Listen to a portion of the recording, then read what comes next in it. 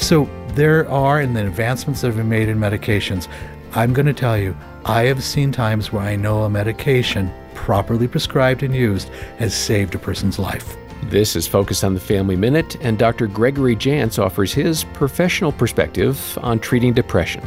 It is a bridge, a lot of times, so that you can feel better in order to address other things you need to. It may be that in your body's chemistry, there's some things that are off. For some, it's a short time, but we need to allow the gift at times. I'm going to call it a gift because I've seen it pull a person out of desperation and despair where they felt suicidal. I've seen them pull out of that and be able to function and do other things they need to do. Hear more at FamilyMinute.org.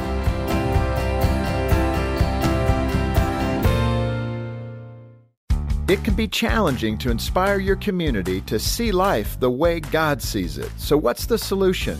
Well, on June 15th, Focus on the Family is hosting See Life 24. And no matter where you are or who you are, you can be a part of this free event with speakers like Ben and Kirsten Watson and real stories about choosing life. See Life 24 will inspire you to translate your faith into action. Register today at seelife24.org.